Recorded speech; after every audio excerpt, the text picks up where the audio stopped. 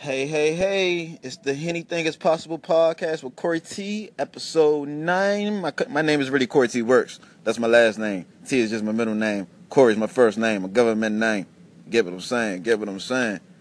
But, I don't know, I'm going to the top of the dome. I don't know. Maybe I need to stop telling y'all that. I don't give a fuck. Fuck what you think. Just listen to my shit. I don't know, I was thinking about the way society treats women. And the way we look at shit. You can look at shit like Instagram. It's like women want to show off their body like for freedom and shit like that. But it's like as soon as they put up a nude picture, take it down. I ain't getting on my perverted shit. I'm just saying.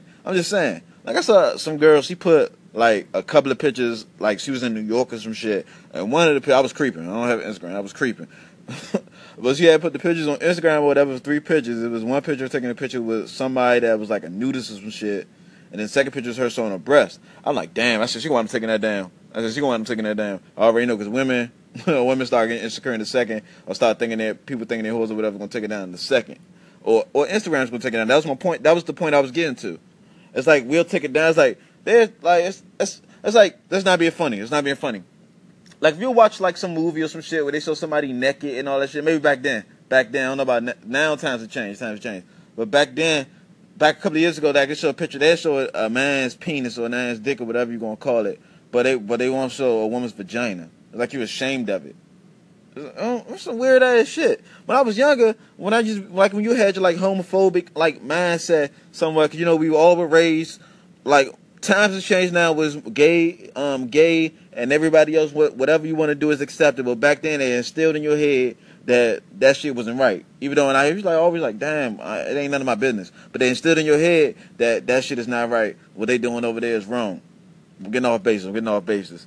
But I guess we could talk. Fuck that shit. We could talk about that shit. I remember growing up and shit like like if you hold your hand like a little limp, like how a girl holds your hand, they be like, nah, you don't slap the shit out of your hand. Don't do no shit like that. That's gay. That's gay. They call everything gay, and we still kind of call everything gay. I think that shit is gonna die out more and more with time.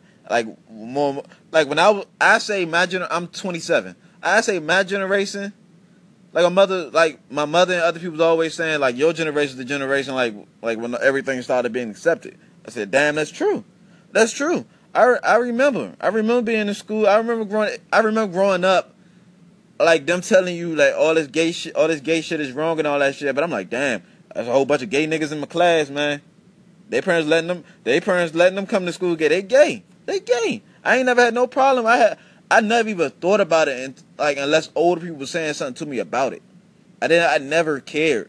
Like that was never none of my business. So me growing up, I always thought in my head, if you're thinking about gay people that much, you must have a little motherfucking insecurities about yourself, buddy. You must be a little gay yourself, buddy. I don't want to say flimsy because it sounds kind of homophobic, and I think that is homophobic. I remember when I was in college. I remember my first day in college. I'll tell you the story. My mother and my grandmother's friend, or my cousin. That's my cousin. She dropping us off to college. My roommate walks in.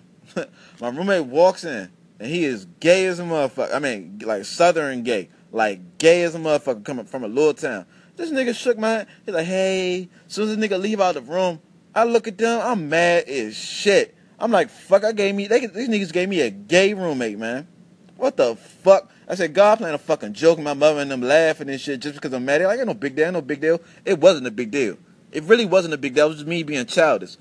But a long story short, it's like, motherfucker, he just like being cool.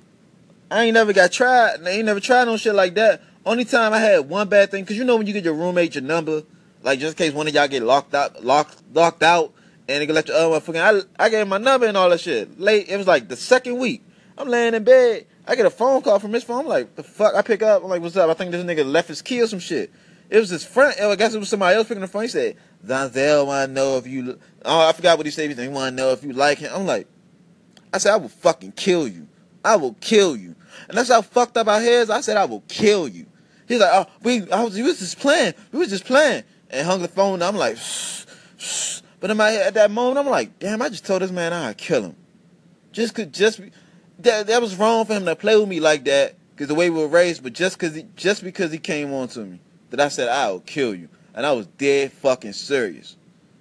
I don't know. But I just went on a long-ass rant about something I didn't even plan on even fucking talking about. But this has been the Hennything Is Possible podcast with Corey T. And thanks for tuning in. I hope you enjoy my rant. Bye-bye.